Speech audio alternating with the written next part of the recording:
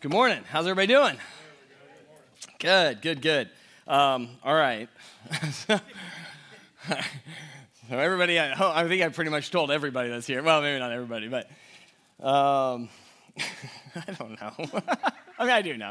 Hydrochloric acid burns skin. So, all right.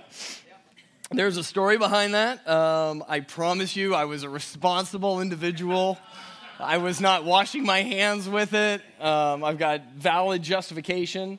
But nonetheless, So anyway.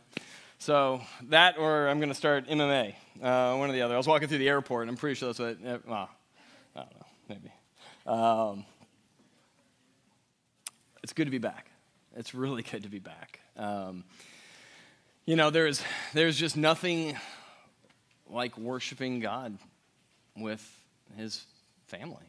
I mean, honestly, like the vacation was great. It was awesome. It was wonderful. It was great hanging out with my kids and my wife, and but like not being able to be here and I missed it. I missed worshiping. I mean, I'd read occasionally and hi. But it's different. And, when we are singing these words, and we're studying Scripture together, like there's import to that. We are the church, right? We are the body of Christ. And if you ever do a study going through Scripture, like this isn't something that we can just kind of choose to do or choose not to do. And don't get me wrong, like this isn't a sales pitch for not going on a summer vacation because I just got off one, right? So I can say this, right? Like we should go, but we should long for this. Last week, Spencer talked about. It was either last week or 2 weeks ago, where he talked about kind of how do we know if we have the Holy Spirit? How do we know if we're saved? And I think that's a great way to kind of have that reassurance. Do you miss worshiping God? Do you feel distanced from God at times and long to draw closer to him?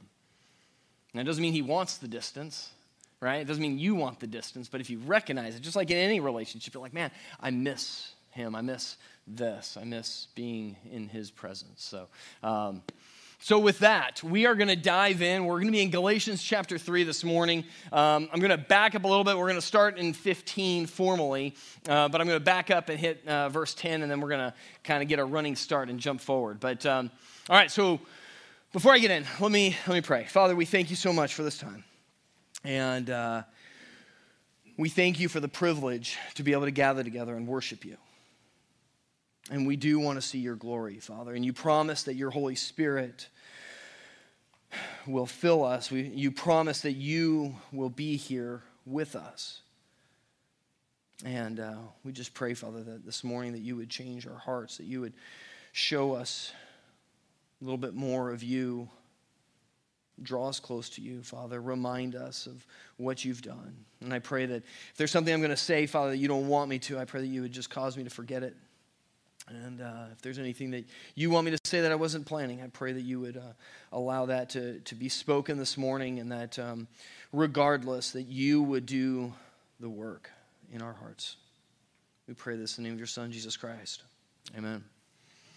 All right, so if you remember in Galatians, right, we're 15 years, Paul is writing this to the Galatian church, right? We're 15 years past Jesus' death, burial, and resurrection. Right? And so what has happened is that people have gone out and they're celebrating and they're excited because they have heard the gospel, right? They have either witnessed this miraculous rise from the grave personally, right? The Bible says that 500 people saw Jesus risen. Like he walked around for 40 days. I think that doesn't get a lot of airtime, but it's like he was cruising around Jerusalem for 40 days, right? People saw him after he had been crucified. And people had seen the disciples and the followers of Christ, and they were celebrating. They were celebrating, you guys. Because it's the gospel, it's good news. They were excited, right? Like when we get up here and we're talking and we're singing, like this is amazing news. This is no different then than it is for us now. And so I'll just ask, like for me, like sometimes I don't feel excited. Like it's very, like I go towards the theological side. It's very puzzle building. And like for me, it's mathematics. And it's like, okay, 1 + 1. And like I put it together in my mind. But the reality is that this is a celebration. That God has rescued us. And this is what they went to go do. And so what Paul is writing them about is they have forgotten, right? Spencer talked about it. He starts off, he says, "Oh, foolish Galatians," right? Like they have been bewitched. They have somehow lost this celebration. And you know what caused them to lose this celebration is religion. That's why they stopped celebrating. Because it became something that God never intended it to be. It became a checklist. It became religion. It became rules.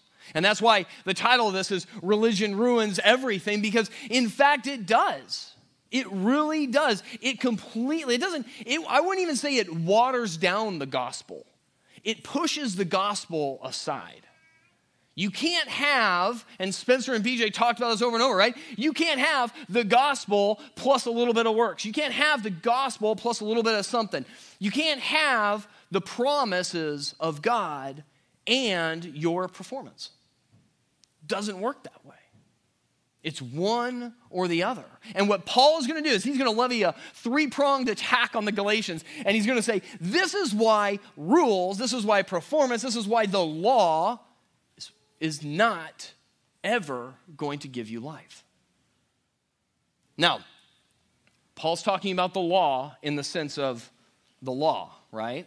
The Torah, the Old Testament, the 10 Commandments, the plethora of laws that the Pharisees had built and put in, the system, right? All of this put together was the law. And so when Paul is saying this, he's talking about this law.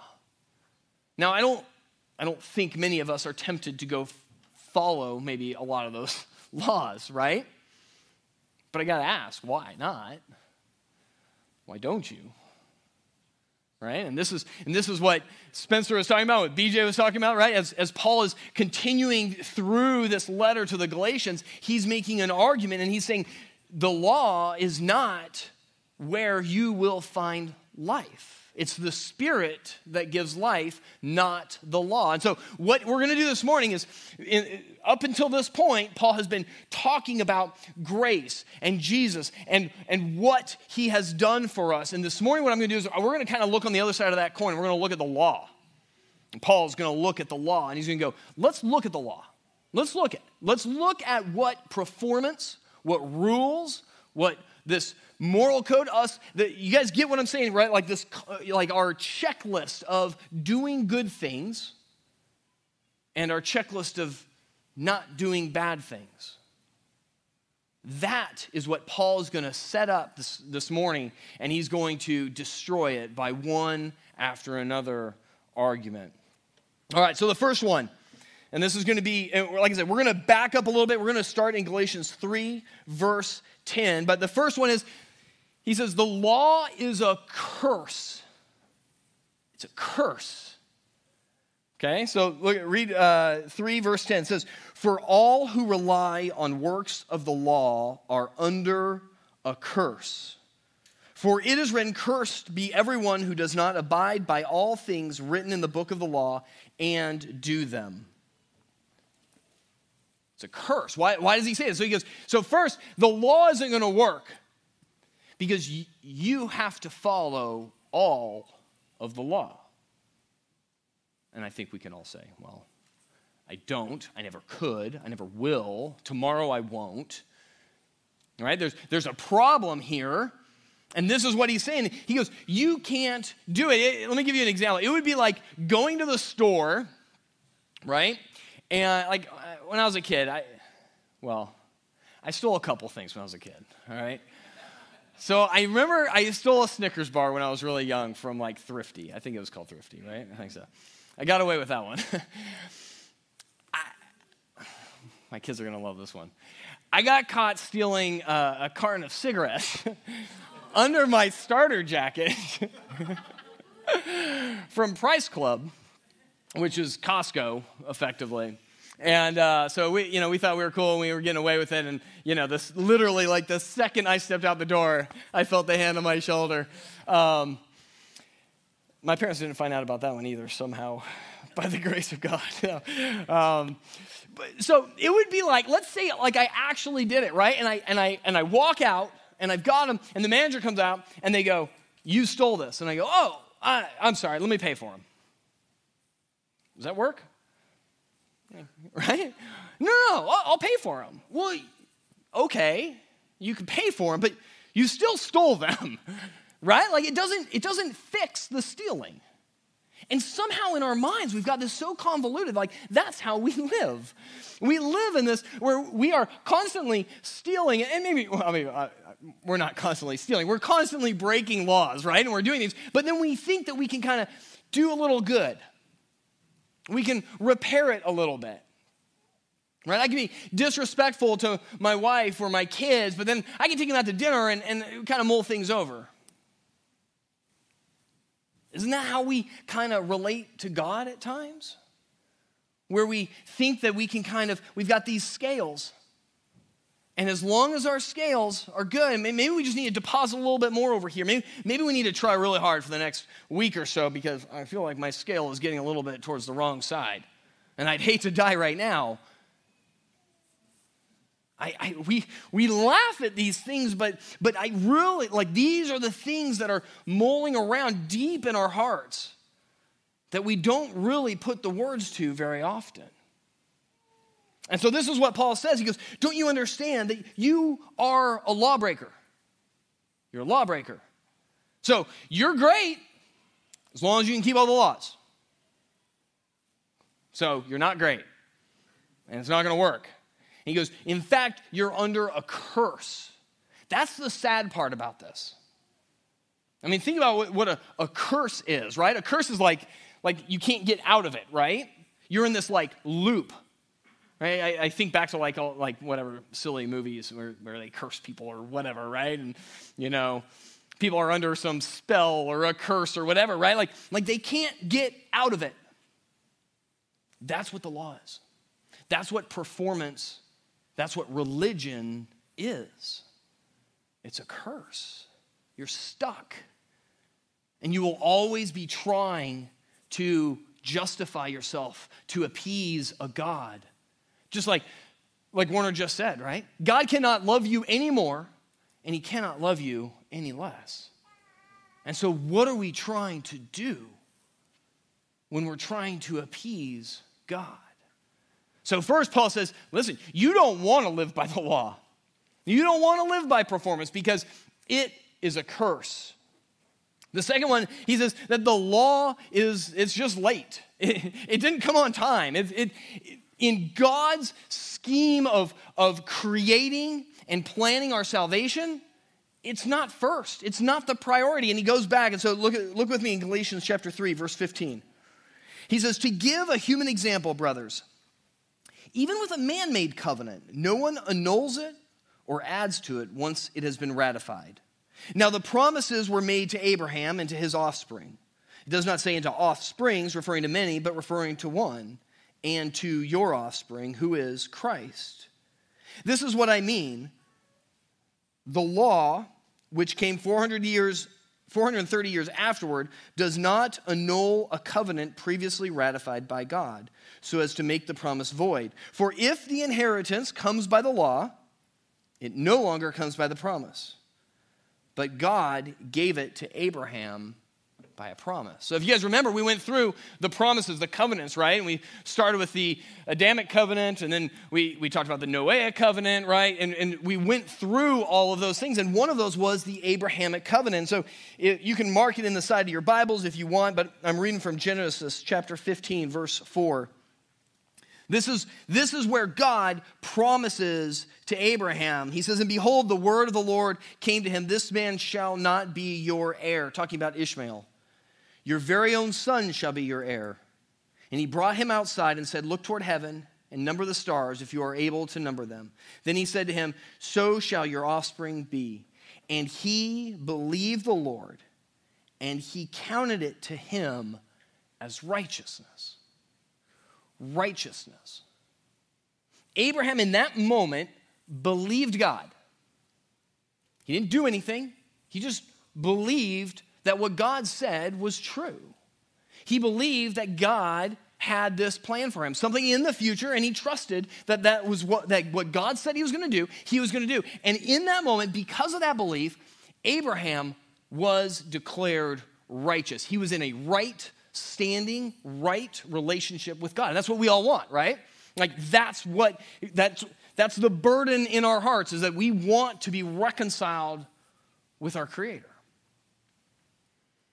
And what I talked about at the beginning, right, where we feel distanced from him and we spend time away, and then, we long to be with him. And so Abraham in this moment was declared to be in a right relationship with God. Why? Because he followed the law? No, the law didn't even exist. Wouldn't exist for 430 more years.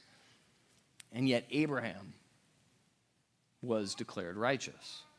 And so the law comes too late. It's like, it can't be life-giving because Abraham had life without the law. Okay? The next one, the law is weak. All right, so look at verse 19. Paul says, why?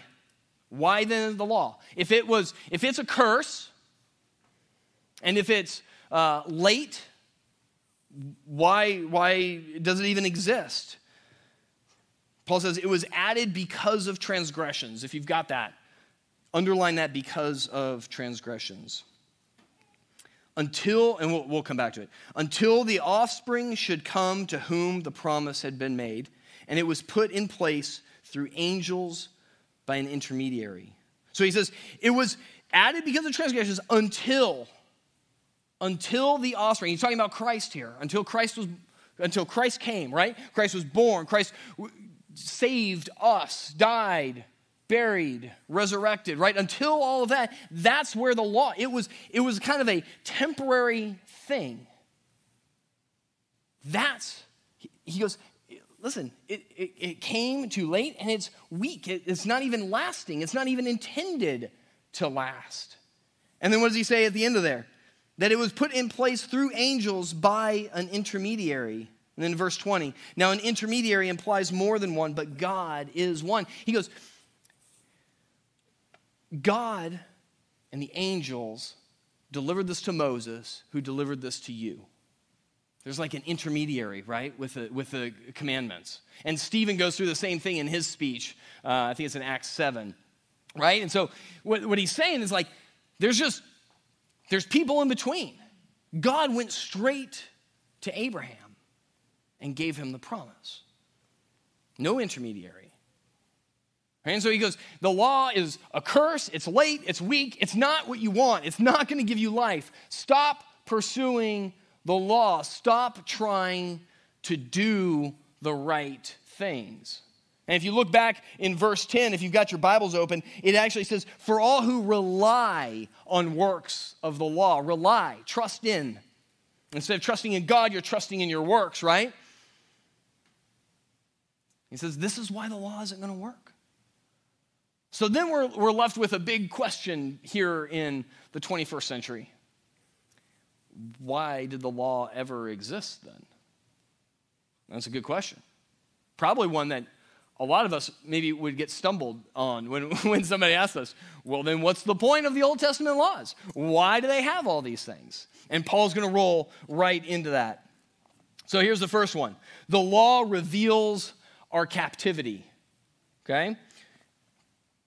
Look at Galatians chapter 3, verse 22.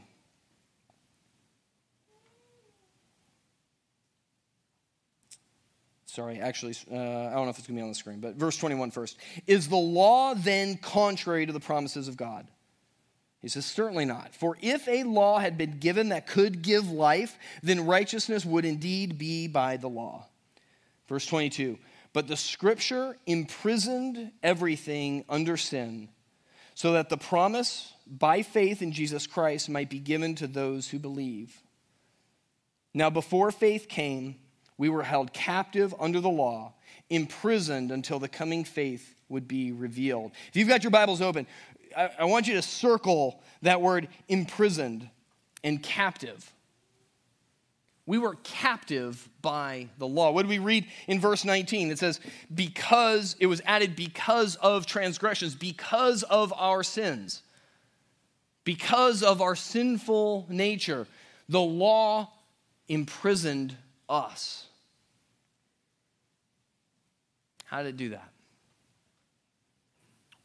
Here's what's crazy about this, and I think I've never heard it said this way, and as I was preparing for this,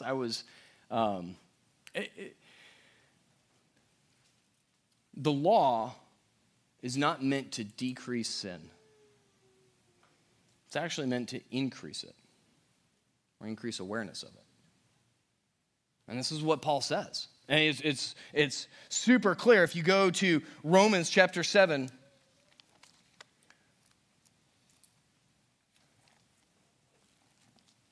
verse 7. Listen to what Paul says. This is later on, he's writing to the Romans. It says, what then shall we say, that the law is sin? By no means. Yet if it had not been for the law, I would not have known sin. For I would not have known what it is to covet if the law had not said, you shall not covet. But sin, seizing an opportunity through the commandment, produced in me all kinds of covetousness. For apart from the law, sin lies dead. I was once alive apart from the law. But when the commandment came, sin came alive, and I died. The very commandment that promised life proved to be death to me. For sin, seizing an opportunity through the commandment, deceived me, and through it killed me. So the law is holy, and the commandment is holy and righteous and good. Did that which is good then bring death to me? By no means. It was sin producing death in me through what is good, in order that sin might be shown to be sin, and through the commandment might become sinful beyond measure. Underline that, sinful beyond measure. So what Paul is saying here is, right, he says, I was once alive apart from the law. You see, he was living without the law. This is the world, right? The world goes, I'm free to do whatever I want. I can go wherever I want. I can do whatever I want. That is freedom. But what the law does is it gives us this measuring stick. This is the characteristics of God. This is who God is. This is what holiness is. And it's only when we see that we go, I'm a slave to sin. I'm imprisoned. The law imprisons us. It opens our eyes. We think that we're just jumping around playing racquetball, and then our eyes are open and we realize we're in an 8x8 cell playing racquetball, and we think we're free and we can go wherever we want in our cell, but we're still in our cell. And the law opens our eyes to that, and it arouses in us this, how am I going to be rescued from this? How am I going to get out of here? That's our job. That's why we are here, you guys. That is why God created the church, is to go out and tell the world, you're a captive to sin. I'm a captive to sin. The only difference between the church and those outside the church is that I have trust in Christ and he's rescued me from my prison. There's no difference in our performance necessarily, especially not when we are saved, right? There's no difference. It is not performance-based. The law's primary purpose is to increase our awareness of sin.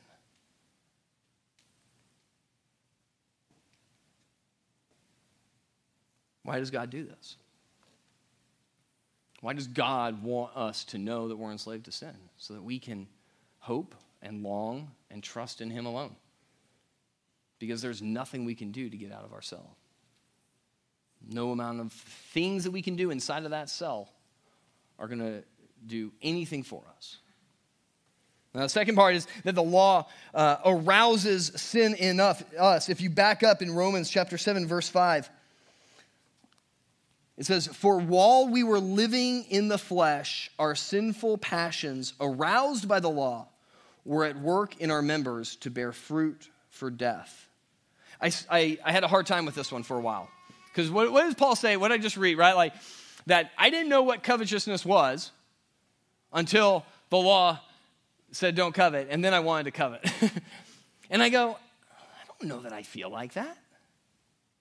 I really struggled with that. As I was preparing this, I'm like, I don't read, like, I'm like, that sounds very childish. That's like what kids do. Don't touch that, right? I don't feel I'm an adult, right? I don't do these things. And I really struggled with that, and I was like, and I'm trying to think of an example, and then I came across this, Romans 7:5. While we were living in the flesh, our sinful passions were aroused by the law. While we are separated from God, right? This is when we're living in the flesh, not in the spirit. That's why I couldn't figure it out, because I got the Holy Spirit. That's probably why it doesn't make sense to you guys, because you have the Holy Spirit. Because you've been reconciled to God. You've been rescued and saved. And so when you hear a commandment, or you hear something, or somebody says something to you, and you're like, I didn't realize I was sinning in that way, it leads to repentance. That's good. That's what it should do, right? And we will be repenting until the day we die, right? I mean, we're going to sin, we're going to repent over and over and over again. And maybe it's a brother or sister in the church, maybe it's me reading something up here, maybe it's something that you hear, maybe it's a worship song or something on the radio, or you're reading scripture, or you're praying, and all of a sudden you realize, ooh, I'd never seen that part of me before. It's good. It's good. That's the Holy Spirit doing work. That should be a reassurance in you. Right? Because if you're in the flesh, guess what that causes you to do? Disobey. Disobey. Romans 8:7 says that we are by nature hostile to God. Hostile.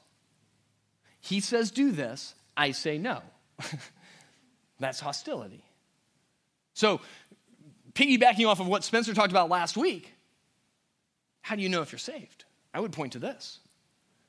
What do you do when you're confronted with your sin? Do you say, I don't care? I hope not. Do you say, oh no, I don't want to be doing that. God, help me, rescue me from that. That's good. That's good. That's life-giving, because that is a life in the Spirit, not a life in the flesh. See, that's beautiful, right? And so the law arouses sin in the unsaved. All of us, right? Like we recognize this, we see this, and when the world sees that, they go, what do I do then? And that's where the church rolls in and goes, repent. That's what you should do. Let me tell you about Jesus. Let me tell you what he did. Let me tell you why it matters. See, that's the problem, right? The whole world knows who Jesus is, right? When people say, have you heard of Jesus, right? Like, nobody says that anymore. I guess if you're like really far, but the problem is they don't really understand what Jesus did, right? They understand what happened, the historical story of it, but to understand that they're captivated by sin and that they want to disobey and that Christ is the only one who can change their hearts and reconcile them to God, well, then that changes everything. All right, and then the last purpose of the law reflects God's holiness. Does anybody know who Dick Fosbury is? I randomly heard this story, no? Summer Olympics, okay? We're getting ready to get into it. The high jump, okay? Go read the story. It's super cool. This dude was like an engineering student at, I think, Stanford or something like that. And not super athletic, I don't think. Maybe gangly and tall, probably, if he was doing the high jump. And everybody used to do the high jump head first. Did you guys know this? Go Google this. It's really quite funny watching them. They'll run and they'll like swing their legs over, and it's like this little scissor thing until 1968. In 1968, Dick Fosbury understands center of mass because he's an engineering student, and he's like, I can actually keep my center of mass. I don't have to be as strong, and I can curve my back if I go head first. I'm going to do, and he does it, and he wins the gold. And now you will never see anybody doing it any other way. Okay, so what does that have to do with what I'm talking about? When we see the law, when we hear rules, I think we just see them as like they're just things that we got to jump over. And maybe we can jump over some of them easy enough, but some of them we're like, all right, this one's going to be tough. I'm having a hard time making this one. And maybe for you, like you can make this one, but I can't. But I can make this one and you can. And it's just this series of hurdles and high jumps, and we're just living our life trying to jump these things. That's not the point of the law. It's not that I struggle with this and I need to get better at that, and but I'm good over here. But I think that's a performance-based thought, right? That's religion. What the law does is it goes, your high jump is 1,000 feet high. This is God's holiness. This is perfection. This is what you need to be able to clear to be considered righteous in my eyes. That's your jump. Okay, now, how much are you going to train? How much engineering work are you going to do to try to figure out how to do this? It's hopeless. And that's the point.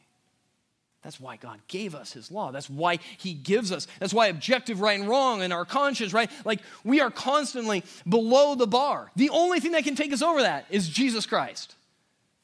The only thing that we can do to become righteous in God's eyes is to put on Christ's righteousness. To take his righteousness. He's the one that can carry us over the jump. That's it. It's the only way. That's the purpose of the law, to show us how holy God is. I'll give you an example here. Let's read this one. And you can just, I debated whether I would say this or not, but just raise your hand when I get to something that, oh man, I totally put the wrong verse up there. Oh, no. Hang on one second.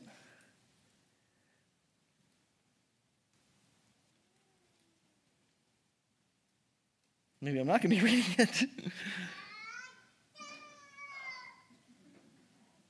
I know. Where is this? Hang on. We got time, right?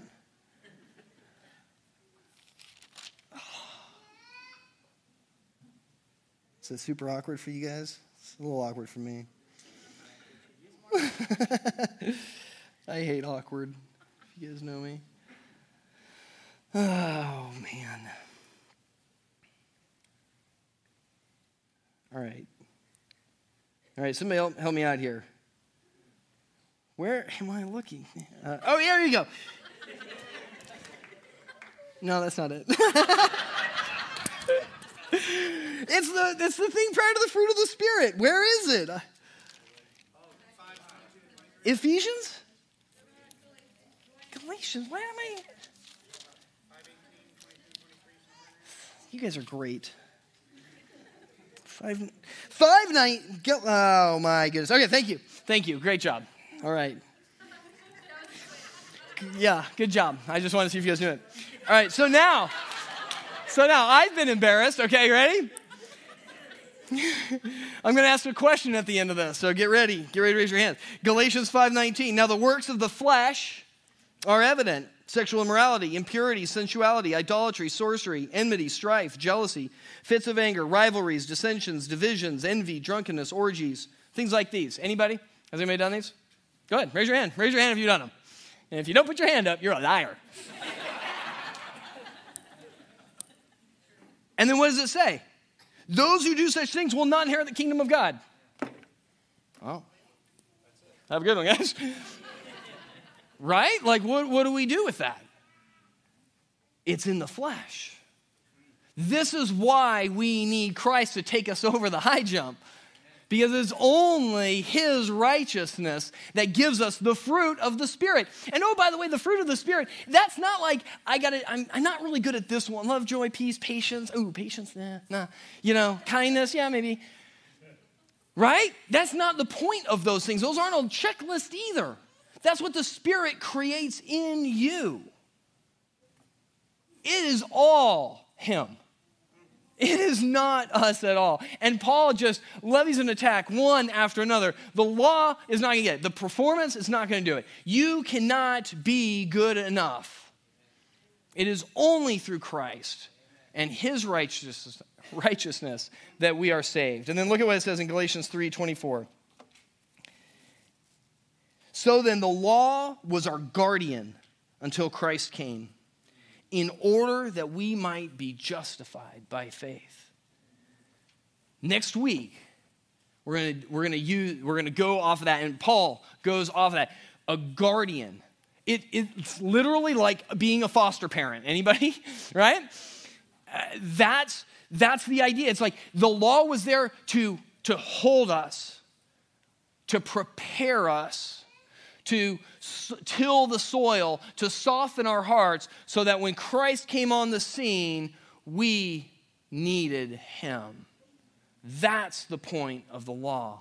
And so in our minds, when we get this feeling that we need to do more good things and do less bad things, no, it's Christ that has already done that for us. Let me pray.